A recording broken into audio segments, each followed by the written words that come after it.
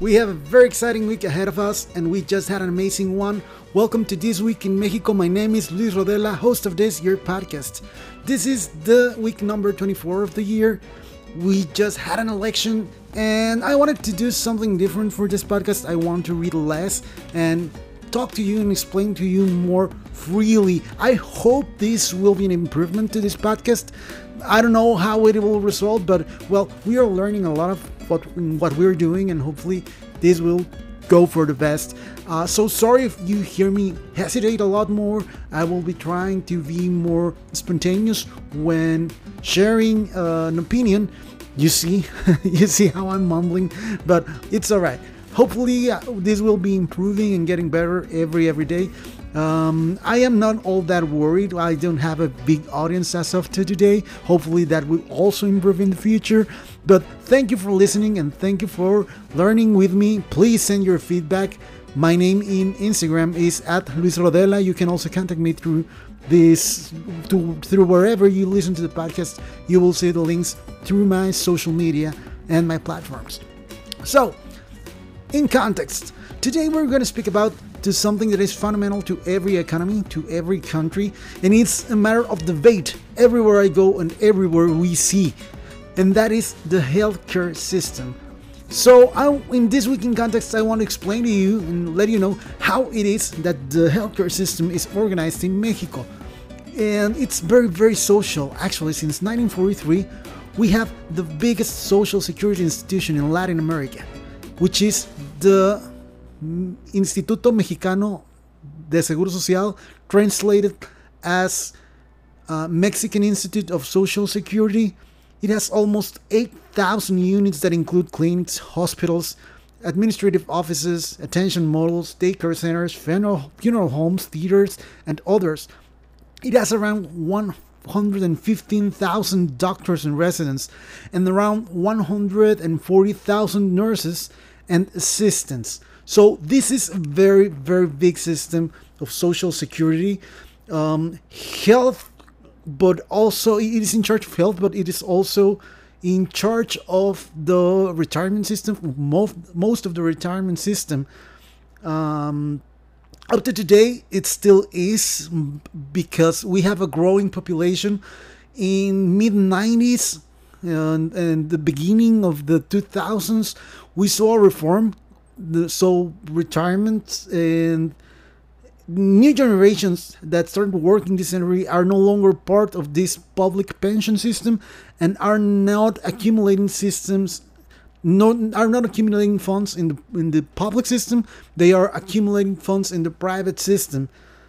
The thing is that when people saved in the public system, the government immediately spent that money in social security, so there's no money left today. What happens that the government through taxes has to finance all of this retirement. Although it takes care of most of the population except informal workers and government officials who have institutions of their own, quality in this IMSS, the Mexican Institute of Social Security, is not that good. When you picture a hospice in the US or in Europe, it is more close to what IMSS calls a hospital. Beds are not always available.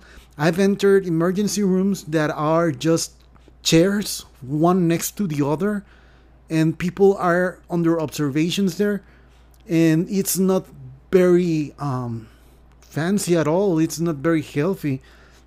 Some procedures, when you appoint a surgery, may take months in order for you to get that surgery, and even when you get that appointment, the surgery may be taken for later, or because there is lack of availability of operating rooms. I've known people with an appointment that present themselves, the date of the appointment, and the operation is rejected because of this problem. Workers with higher incomes in Mexico usually have access to private hospitals. Those are cool, very fancy. In some cases are more hotels than hospitals. They do this via private insurance. So this institute gets all of the money from, because all businesses are obligated to pay for their workers to be affiliated to this institution, even if the workers decide not to attend the institute. That's by law. But workers are able to choose if they want additional insurance. I've known cases in which the worker has a private insurance and the funds end, and then they have to go back to public insurance. So this is something that is available for everyone. Also, medications that are very expensive. Thus, the social security system is a way for the worker to get the medication for free in some cases, because we nowadays have a crisis in which medicines are not available and are missing due to bad administration of this institute. Financial crisis, and that's something that has defined in the last 2 decades this system. There is budget cuts. There is also the retirement problem because population is aging. About out of the 980 billion pesos of budget, that is roughly $49 billion. $28 billion go to pensions, go to retirement, are deposited in people who have retired. That is 57% of its annual budget. And that is similar to what government transfer is for their budget. That is similar to the huge amount of taxes coming out of the money coming out from taxes that they receive. Also, it is important to notice that during Felipe Calderón's term, which is 2 presidents ago, a popular insurance was created, but Enrique Peña Nieto ended it. Popular insurance was a system of clinics and hospitals available for everyone, even if you do not have a job. This is important to know. In IMSS, only workers and their families are allowed to get attention. What happens if you lose your job? You no longer have insurance because your boss is no longer obligated to pay for that insurance. So you have 2 options. Either you don't get insurance or you pay for a private insurance. Or, well, you can also pay yourself to be in the public healthcare system, which is not wisely enough. But sometimes it is the best a worker can do. But you have options. And one option was this popular insurance. It is very funny to say this because in Mexico, Calderón, the president who instituted the popular insurance, belongs to the National Action Party, which is or was or we no longer know considered or the right-wing party of the country, and PRI, the party of President Enrique Peña Nieto, is more of a center party. It makes no commitment with an ideology. Ideology is not that important in Mexico, and people are not aware of economic policy differences from one party or the other, if the left or the right. Personality tends to be more important, and the key factor when voting for a candidate, when voting for a brand or a party. The future of IMSS is uncertain, and there is fear that in order to finance the deficit it provokes, there is a fear that the retirement funds may be expropriated by the government. This means workers or people who started working over the last decades have been saving a part of their salary in what you would call a 401k fund. I think that's the equivalent. It works a bit different, of course, but those funds are in private institutions that are called Afores and funds for retirement. And those funds have been managed by some of the congressmen, by some politicians, as a way to finance this deficit in IMSS.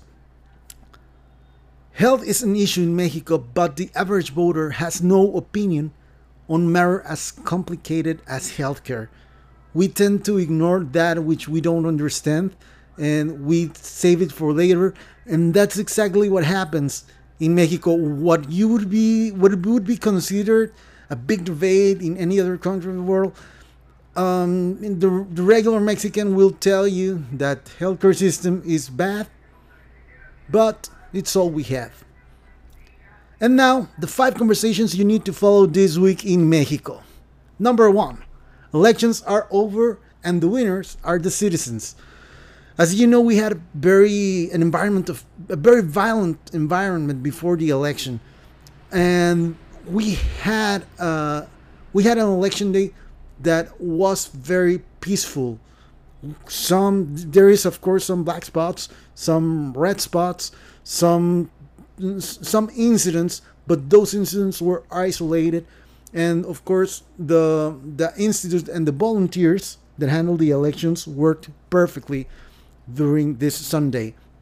The official party remains strong but has lost seats in Congress. Why is this important? Big reforms require the absolute majority that up to now the official party has in Congress. This will be no longer true when the new Congress goes into session. The abolition of the Elections National Institute or other priority decisions are up to now no longer that easy to achieve by the president. So what can we expect? Everyone has declared victory. Every party, every wing, every politician has declared themselves the winner of this election. But the truth is, there are no clear winners. We have a divided country. We had it before the election. We have it still. And many controversies are still going to be solved in tribunals, in courts of justice regarding elections results, especially those places where the election was left in cliffhangers in a couple hundred votes or less than 1% of the vote.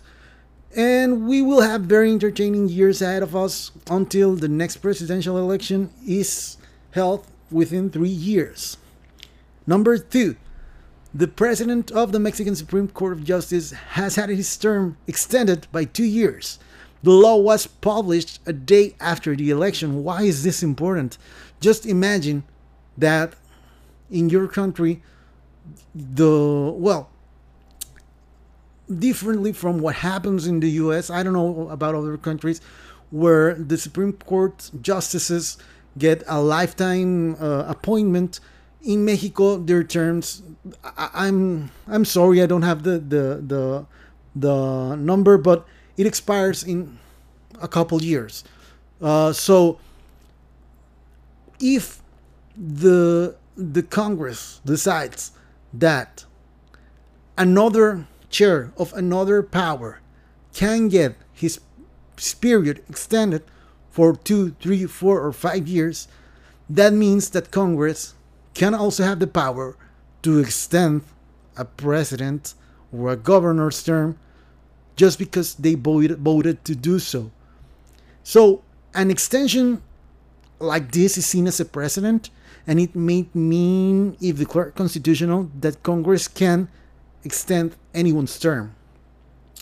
Elections were important in part because of this. It will not be that easy to do that in the future, but what can we expect? There is uncertainty, as the bill's constitutionality has been protested. To whom has this bill been protested? Of course, to the Supreme Court of Justice, which is part of this case. The president of the court has not recused himself from the case, and this is, of course, another test to the future of our democracy.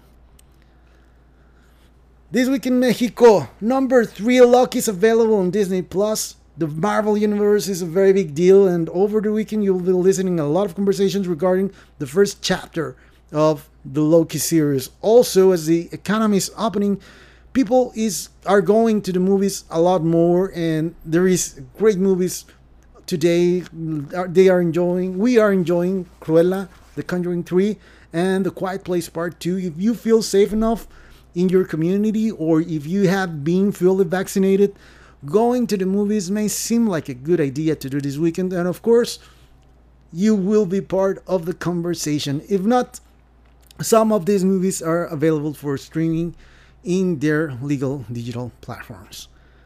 Number 4, Green Party, el Partido Verde Ecologista de México, paid influencers to promote vote for their party a day before the election. Why is this important? Around 95 influencers, singers, actors, and media personalities promoted the party at the same time. In Mexico, that is forbidden. 3 days before the election, all parties are obligated to stop the promotion.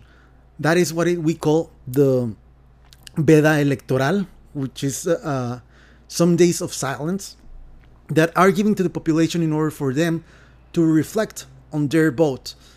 And those are days that parties are not allowed to do this marketing, and people get tired of political campaigns. These days are holy days, and well, Partido Verde has violated this veda electoral for many elections, actually. Investigations are in order, and investigators will need to track payments back to the party in order for them to have consequences. In Mexico, super PACs are not legislated. They are not allowed, they are not forbidden. So, private funding that is independent from the party may be seen as corruption, may be seen as illegal. Parties receive contribution by the government, and that is their main source of income, but they may also receive private contributions.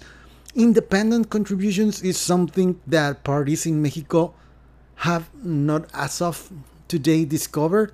So what can we expect? Usually these types of cases end up in nothing. This is something that the Green Party has done in the past, and I believe it will continue doing.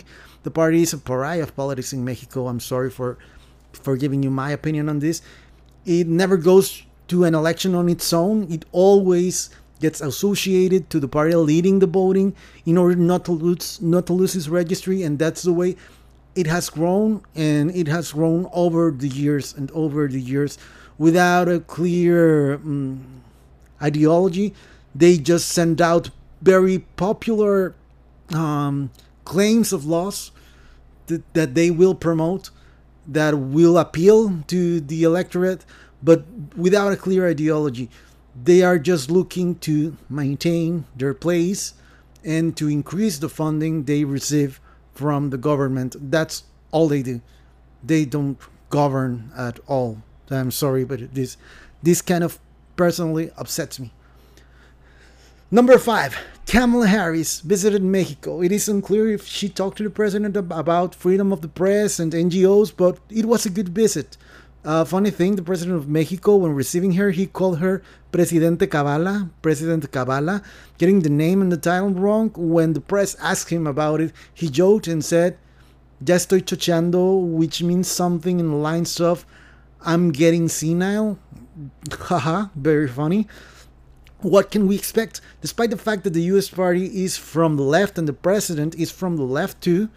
I mean, Biden is a Democrat, which is the left party in the US.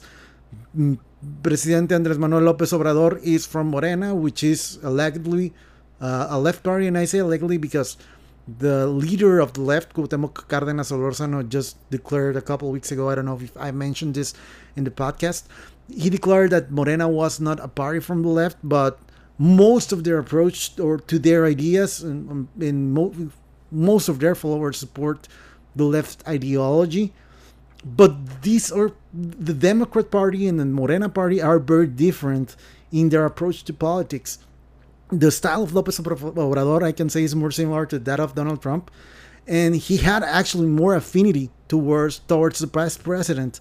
They hang out very well.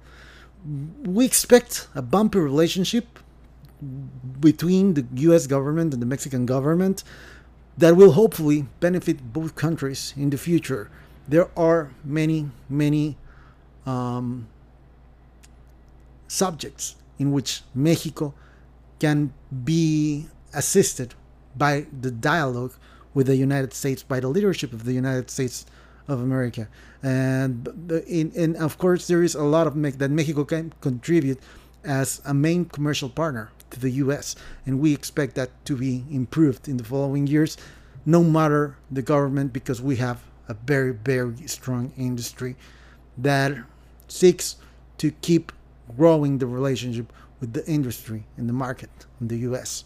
But well, It is time to go. I am Luis Rodela and I hope we can connect through social media. My Instagram is at Luis Rodela, that is at LuisRodela.